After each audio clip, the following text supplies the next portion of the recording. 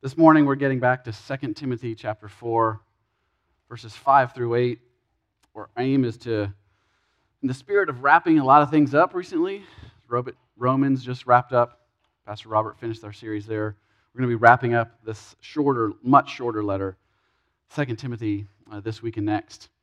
And there's a lot of good, concentrated, rich life poured into theology in the last few verses. So hopefully we can enjoy that as we look to this text this morning. So we're in 2 Timothy chapter 4, verses 5 through 8. Paul writes this, "As for you, always be sober-minded, endure suffering, do the work of an evangelist. Fulfill your ministry, for I am already being poured out as a drink offering. The time of my departure has come. I have fought the good fight. I have finished the race.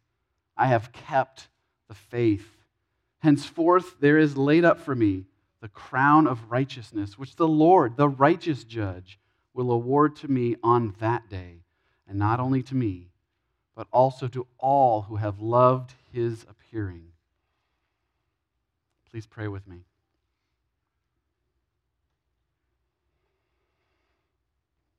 Heavenly Father, we need you this morning. We need your Spirit to open our eyes, enlighten our minds, and anchor our hearts in the deep, deep love of your appearing,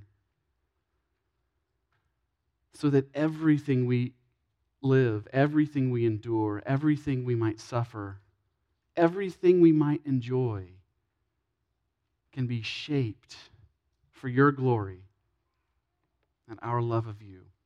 I pray to that end this morning that you would open our eyes. In Jesus' name, amen.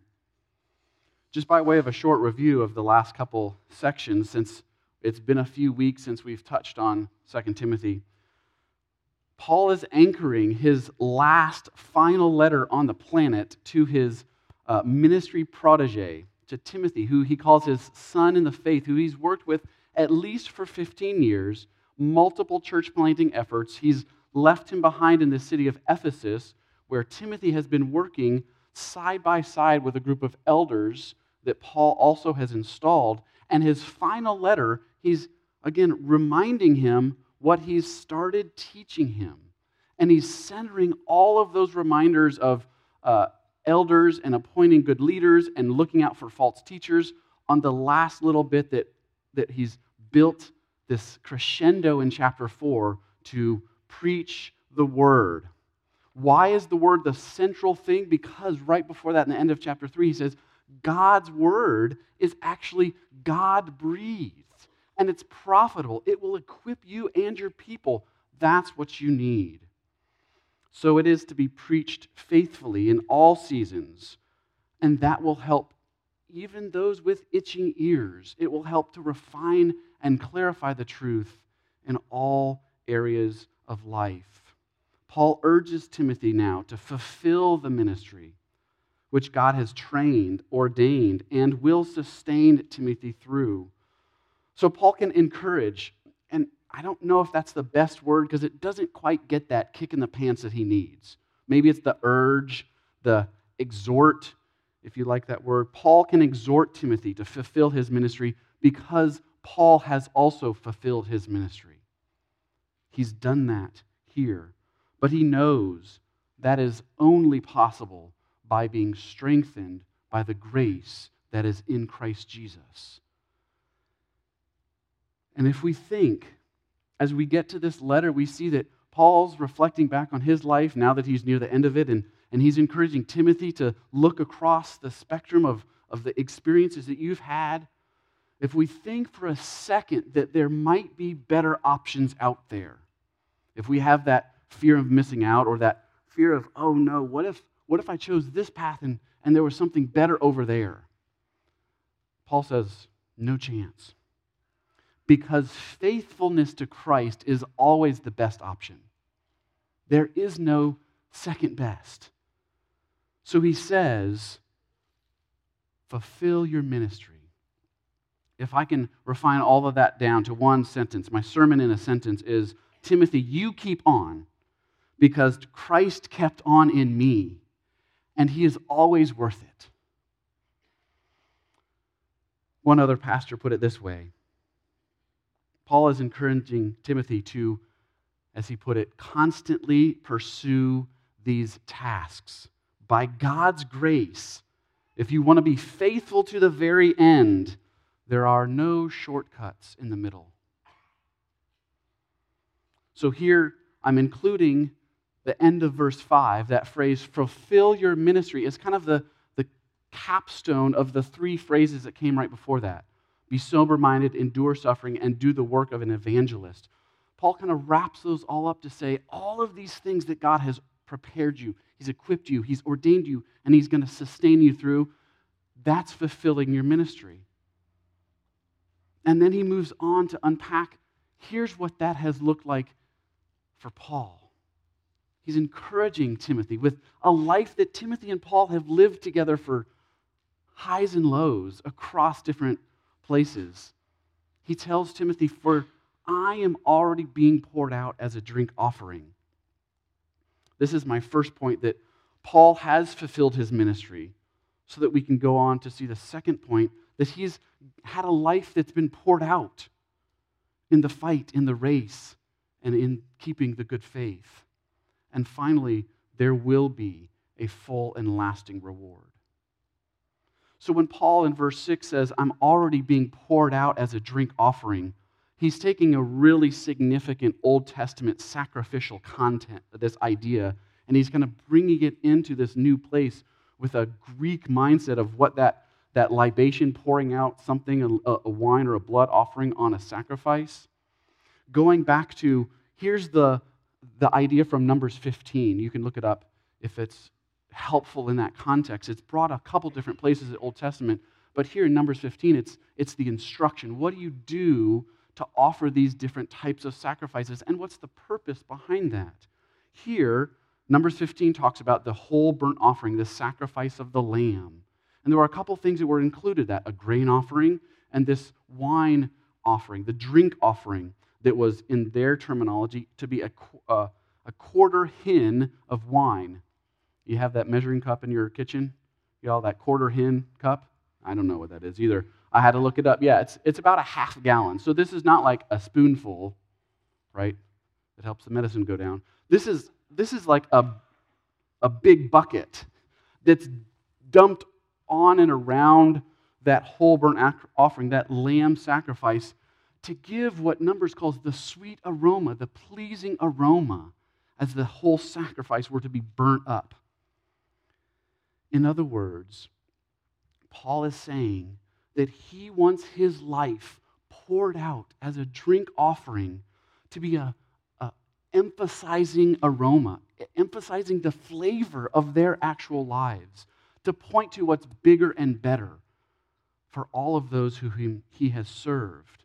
I think this idea is brought really close to what Paul is telling the Philippian church, which Timothy was also part of that letter, by the way. Philippians 2, verse 16 and 17, Paul writes this, so that in the day of Christ I may be proud that I did not run in vain or labor in vain, even if I am poured out as a drink offering upon the sacrificial offering of your faith. I am glad and rejoice with you all.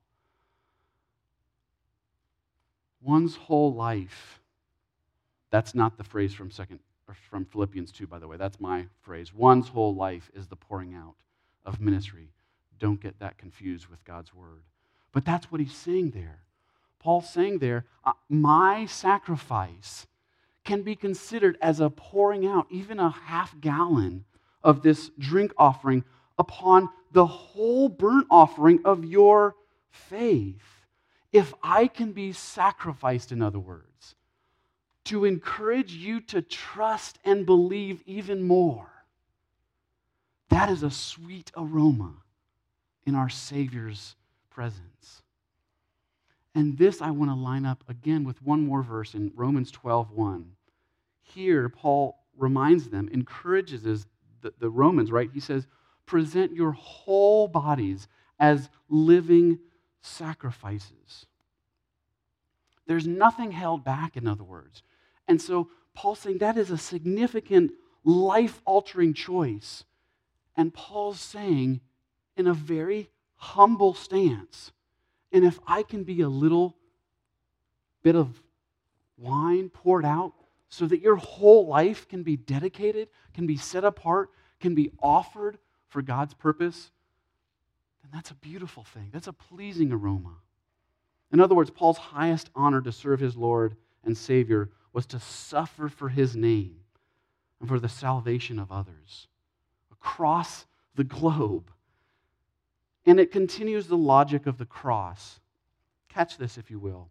If Christ's sacrifice for his glory and our salvation is worth his own death, then Paul's sacrifice of imprisonment, of beatings, of shipwreck, of you name it, and eventual death as it gets closer in this book, then Paul's sacrifice for the spread of the gospel and the endurance of his people is also absolutely worth it. That begs the question for each one of us here today. All of the different avenues of ministry that God has called us and is equipping this body to fulfill. Do we see Christ as worth serving? Is he worth living for? Is he worth dying for? And by extension, are the lost souls in our surrounding communities, even here this morning, are they worth my time or my reputation or my career? Is my family worth me sacrificing for? Are disciples across this church worth me persevering to encourage? Are hurting believers worth my care for them? Are any and all image bearers on this planet worth me sacrificing for? I hope and pray that you answer that. All of those. Not with easy yeses. Because all of those depend on one major thing. They depend on what you ultimately love. You can say yes now in a really comfy chair. And later, you will be choosing between one thing and another. Am I willing to give up this to go care for them? Am I willing to say no to this so I can say yes to something better? In all of those moments, you are proving what your ultimate loves really are. The point of this whole passage, I'm going to give away the ending. So here you go. The very last phrase. All who have loved his appearing. If that is your ultimate love, as this logic would flow, then of course it's worth it. Not just as an easy throwaway saying, but as a life daily lived in that exact direction. Because here's the truth behind that. You and I, all of us, are living for something. We're serving something. We're sacrificing for something. And eventually, we will die for something. So Paul's life message, let it sink into you. Scoot up on your chair so it's really uncomfortable, because this is an uncomfortable truth. Is sacrificing for Christ worth it?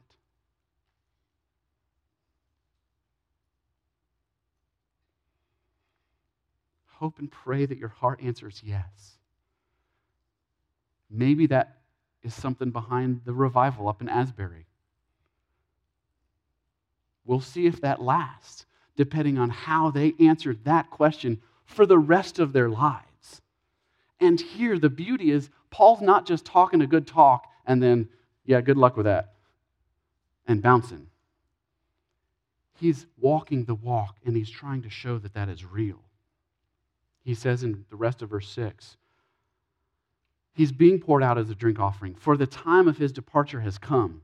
He knows it's there. what he's describing is literally the loosening or the releasing of the ropes, the moorings that hold a ship into port. So he's saying, y'all, I'm getting set out to sea. My time for departure has come. I'm being set loose. Now, he's not in denial using this kind of vague language of departure rather than death. He's not tiptoeing around this reality that he knows he's about to die. It's probably within weeks of writing this letter that his sentencing and death is coming. He's clear on that. This is his theology of dying in practice. He's calling death a departure to combine the spiritual reality that his life is not over. It's going to be like he's departing. Because yes, he knows the body they may kill, but he trusts in the equally impending reality of the bodily resurrection and eternal life with Christ forever. And he knows that just as assuredly as he saw the resurrected Christ appear in such a glory-rich way that it blinded Paul for 3 whole days. Like, he gets that. This is what he's anchoring his hope on. He sees that reality there and then. So even in the moment of his death, his faith is flourishing. He moves on, though, in verse 7. He says, first fought the good fight, finished the race, and have kept the faith. Now, in case that seems like he's a little bit self-centered and saying, look at all that I've done, the Greek helps to clarify that, as does the verb tense. So let's get a little bit grammatical in our structure and tense, because this is really helpful that Paul's emphasizing some really clear things. If it helps, way before Yoda had the Yoda speak, this is how Paul puts it. The good fight I have fought. The race I have finished. The faith I have kept. He's front-loading for us. The good fight, it's worth fighting for. The race, it's worth finishing. The faith, it's absolutely worth keeping. He's highlighting the worthiness of those things and saying, I and you know, Timothy, only by the enabling grace of God have I been able to strive, to fight, to run, to keep this faith. And he's doing that. Each one of those verb tenses is what we call the perfect tense. It's a wonderfully nuanced tense in Greek that shows a completed action with wonderful ongoing results. He's saying, there's a fight, I fought it, and I'm keeping on. There's a race, I'm running it, and I'm still going. And there's a faith that I'm guarding, I've kept it, and it's still being guarded. So the good fight, what is he talking about? It's like life's wrestling match. And he knows that if you stand still in that, you're going to get bowled over and pinned 63 different times before you can breathe twice, right?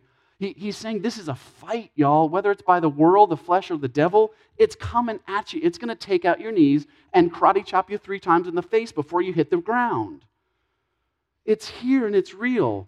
Okay, that was a little bit funny. You can laugh at little, just a little. All right, help me out. But he's saying this fight is worth fighting. Don't capitulate. Don't give in. Don't let it take you out. In 1 Timothy 6:12, he calls this the fighting, the good fight of the faith. Because keeping the faith, holding true to that belief, that anchored doctrine once revealed to the saints is worth keeping. Now, Paul here is not worried about losing the fight. I think that verb tense makes that clear. It's a completed action. He's fought it. He's not worried about coming in second in the fight. Okay, I'll win by a technical knockout. I'll just endure, and the judge will call it good for me in the end. He's not just worried about enduring. He's worried about winning. How can he be so sure that faithfulness is actually not just a measure of success, career progression, growth in seats, those kind of things? He's actually focused on faithfulness. This is exactly what you saw last Sunday.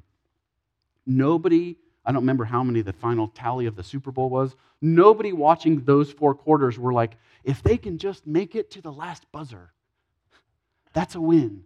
Nobody's thinking that about the Super Bowl champion. If they can just endure 4 quarters and breathe a sigh of relief, and they'll be champions on the inside. Nobody playing that game just wants to make it to the last second.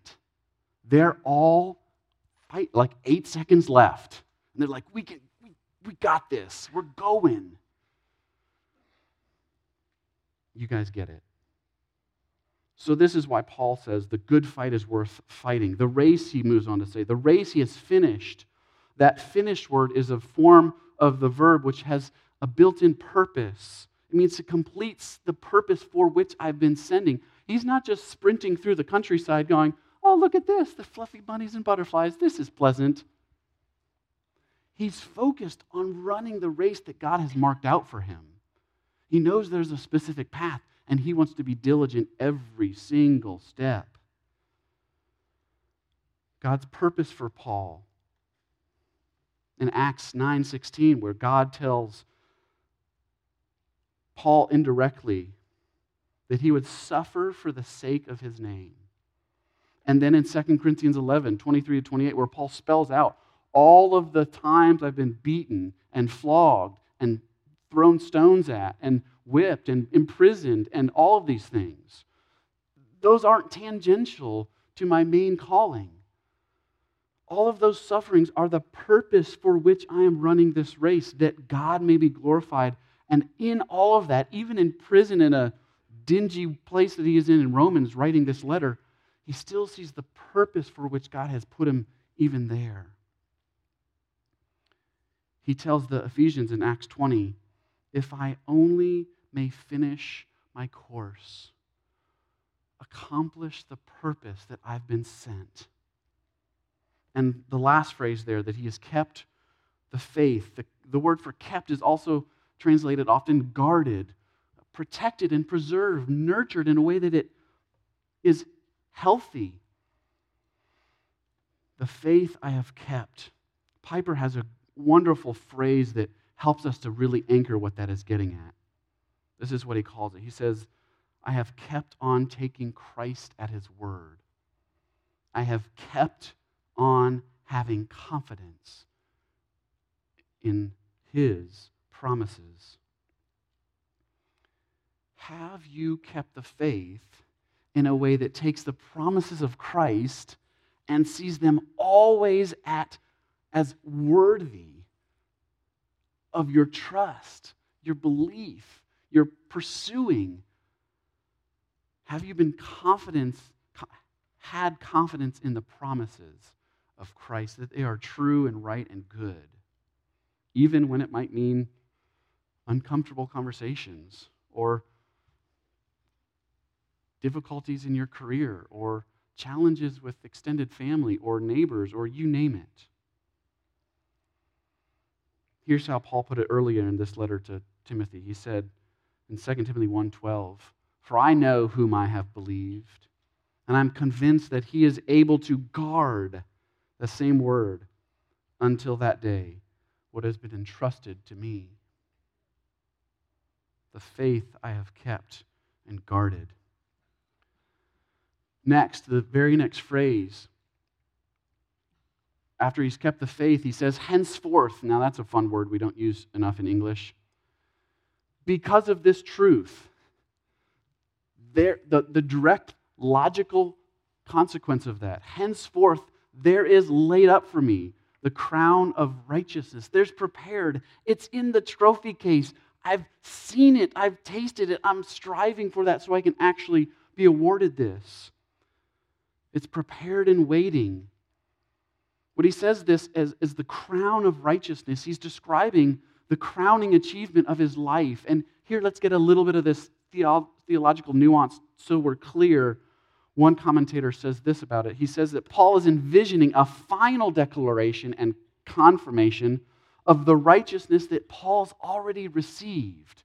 Paul is envisioning this crown of righteousness is a final declaration and confirming you've run the race, you've finished the fight, the good fight, of the righteousness he already has received. That's nice from a commentator's lips, but what does Paul say? He wrote again in Philippians 3:12 through 16. He says, not that I've already obtained this. Wait, didn't you just say that you've already obtained it? Yeah, hold on. Paul says, not that I've already obtained this or am already perfect. He's talking about the perfection that comes with that righteousness. But I do press on to make it my own because Christ has made me his own. Brothers, I do not consider that I've made it my own. But one thing I do, forgetting what lies behind and straining forward to what lies ahead, I press on towards the goal for the prize of the upward call of God in Christ Jesus. Let those of us who are mature think this way, and if any one of you think otherwise, God will reveal that to you also. And catch this, only let us hold true to what we have already attained, or what we have attained. He's talking about both the already and not yet. You in Christ have been declared righteous. That is how the judge of eternity sees you when you're in Christ. Nothing you fail to do or anything you succeed at doing can add to or diminish that. How much does that change your enjoyment, your glad sufferings to run the race hard after knowing that you're already filled? You're already seen as righteous. You're wonderful in Christ. I hope that just ignites our souls on fire for how God has already anchored us. That's the core of our identity, is that we're united to Christ in that way. We can't lose that. We can't stumble over something in that rock and it would be, oh, no crown, no more. It's never going to work that way. And yet, there is the other truth to that we aren't perfected yet.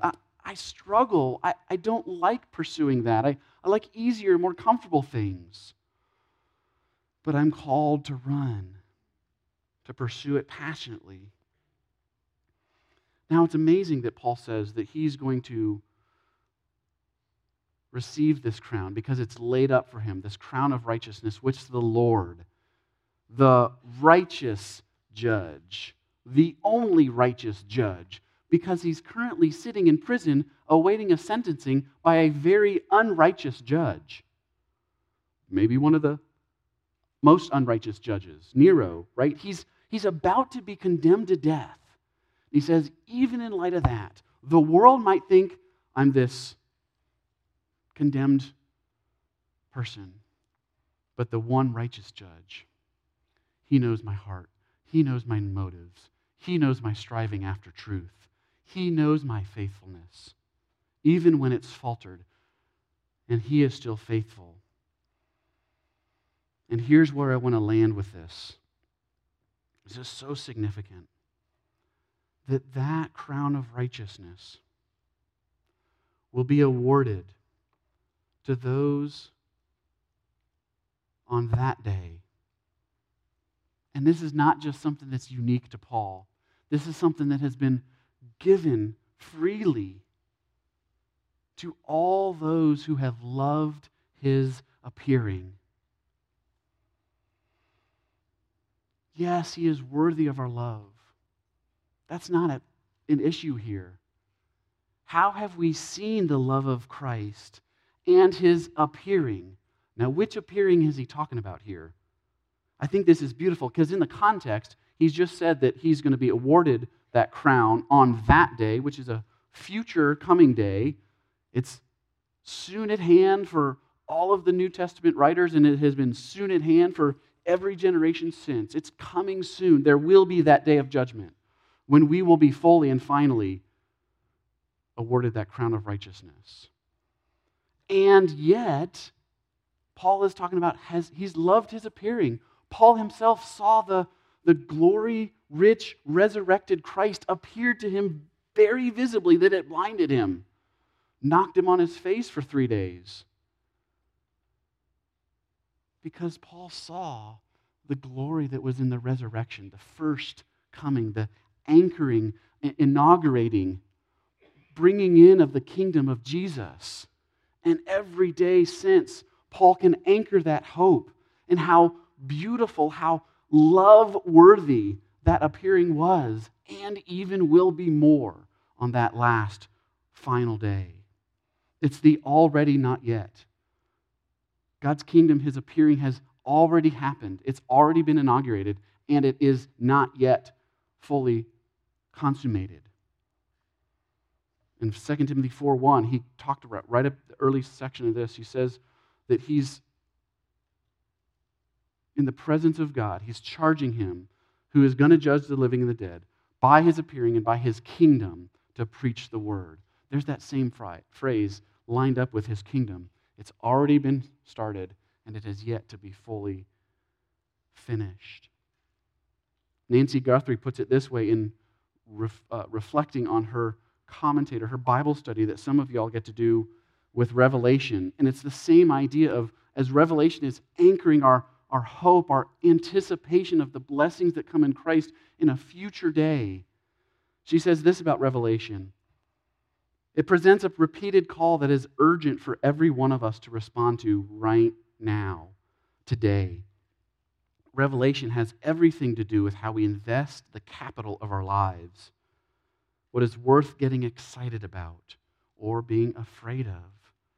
Revelation speaks to our big and little compromises and the world around us, how we view political and governmental systems, and what we expect our money can provide for us. Revelation, our hope for the second coming of Christ, our anticipation of how wonderful and blessing and, yes, fearful that will be as we see Christ descend as he went up. That should change everything we think about in the here and now. It should anchor our hope. It should anchor our love. It should anchor our sacrifices and service on a daily basis. Here's what Paul writes to Titus in chapter 2, verse 13. He says that we are waiting for our blessed hope. What is that blessed hope?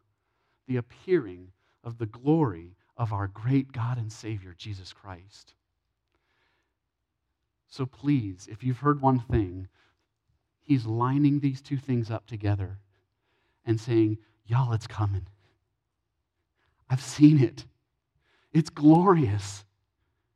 I wasn't worthy of being in that presence, so it blinded me for 3 days, but it's so good. You can't wait until he comes back. Put all of your hopes on that. Anchor all of your passions, every ounce of your serving, every single thought and hope and desire and motivation. Put it in the appearing of Christ, because it will not let you down. Ever. This brings us full circle where we started. If I'm to be poured out, which we all are going to be poured out for something, we're all going to be serving something, we're all going to be expressing some ultimate love in our life. Paul's final question here, when he includes all of y'all that have loved his appearing, the implicit question is, do all of y'all love his appearing? Okay, he didn't say y'all. He's from up north. But you get the question. Do you look to the second coming of Christ? Do you see that anchored in his first coming, in his death and resurrection, that is a historic reality with huge spiritual implications for every single second of your life? Is that your ultimate love? Is that your governing love? Is that what drives every single moment of your day? Back in 2 Timothy 3, he mentioned the false teachers and their self-love. Stephen prayed that in our prayer, that we would not be lovers of self, looking for self-pleasure, but that we'd be lovers of God, and that would be our anchoring, our governing love, the centering love around everything else falls into place. Not falls, but actively gets intentionally put there. Paul's addressing this problem that stems from the sin of love directed at anything other than God. This is not a new theme in the New Testament. This has been woven through from the the second page of the Bible. Did God really say? Are you going to be fully pleased? Can you really be in love with all that God said? So those sins are often in the wrong direction, loving a wrong thing. It's clearly a sin. It doesn't matter how much fun or excitement or enjoyment or whatever comes of it. If that love is in a wrong direction, it's going to mean you sacrifice something. It's a sin. Or, Paul says, to the wrong degree. I can take a good thing, but it's a lesser thing. And if I put too much hope, too much anticipation, too much enjoyment into that little thing and make it an ultimate thing, make it a primary thing, make it a centering thing around all of my life, whether that's good things like family and kids and career and relationships, if I take those, which are all very good things, and make them an ultimate thing, make that the center of my world and worth any and all of my sacrifice, I've just set up idols in my heart. Or, like he's saying here, this is the end of his life. He's come down to the last weeks, probably, of his life. He wants to say anything that you loved once, but that you didn't sustain. Anything that you saw as a good love, but that wasn't worth enduring. There's a problem there as well. Just to wrap up that, he's saying, don't miss loving God by direction, by degree, and especially by duration. Don't ease up, because it's worth it. And if we want to get really significant, we can flip ahead to Revelations 2, where Jesus gives 7 letters to 7 churches. And Timothy's church is in that list. It's the church in Ephesus. Jesus says this to Timothy's church: I know you are enduring patiently. That's incredible. God has given them endurance, and they're doing it patiently and bearing up for Christ's namesake. They're going to receive that crown of righteousness. And you have not grown weary, Jesus says. But this I have against you, that you have abandoned the love you had at first. Maybe not totally jettisoned it. Maybe just put it on a little different burner. Tucked it away in the back where it can keep warm in a nice simmer. Or put it on a different part of the shelf. It's not primary. That idea of love at first is both in sequence, in order. It's the first thing you loved, but it's also in primacy. What is the primary love in your life? Where does my emotion center around? Do I know the truth that is anchoring that? So the conclusion of Paul's logic: if we love Christ, if we are anticipating his appearing, like we anticipated his first coming and anticipating his second coming, if I'm spending my passions on that, we will spend our lives for Christ. But if we love the wrong things, in the wrong direction, to the wrong degree, or the wrong duration, we will spend ourselves for those things. But people of God, hear Christ's logic, the logic of the cross. He says this in John 15:13, and then Jesus goes and lives it out. He says, greater love has no one than this, that he lays down his life for his friends. Christ has laid down his life for you to call you his friend. And then he said, go and do likewise, because I've shown you what that looks like. And serving Christ day in and day out, when it's easy and comfortable, when your friends think it's cool, absolutely. And also, it's worth it when your friends think you're weird, when they look at you sideways, when your boss calls you all kinds of things against HR policy, when the world around us thinks we're any number of things that aren't kind. If we are spending our passions, sacrificing ourselves, serving Christ in the way that looks like laying down our lives for our friends, then we are answering the logic of the cross. Then we are meeting the call of the gospel. So, people of God, let me ask you, are you fulfilling the ministry that God has called you to? And if you don't have a really quick yes, that's fine. Listen, are you in that direction? Some of us are in preparation mode, like school. You might feel that call to something else. That is a ministry right there. Or in your career. Are you fulfilling the ministry right there? In your marriage, in your family, in this body? That's the question that drives why we do so much of what we do, from small groups to Sunday schools to discipleship groups to Bible studies. There is never a moment where you don't need to learn more, to have our love informed so that we can serve even more thoroughly.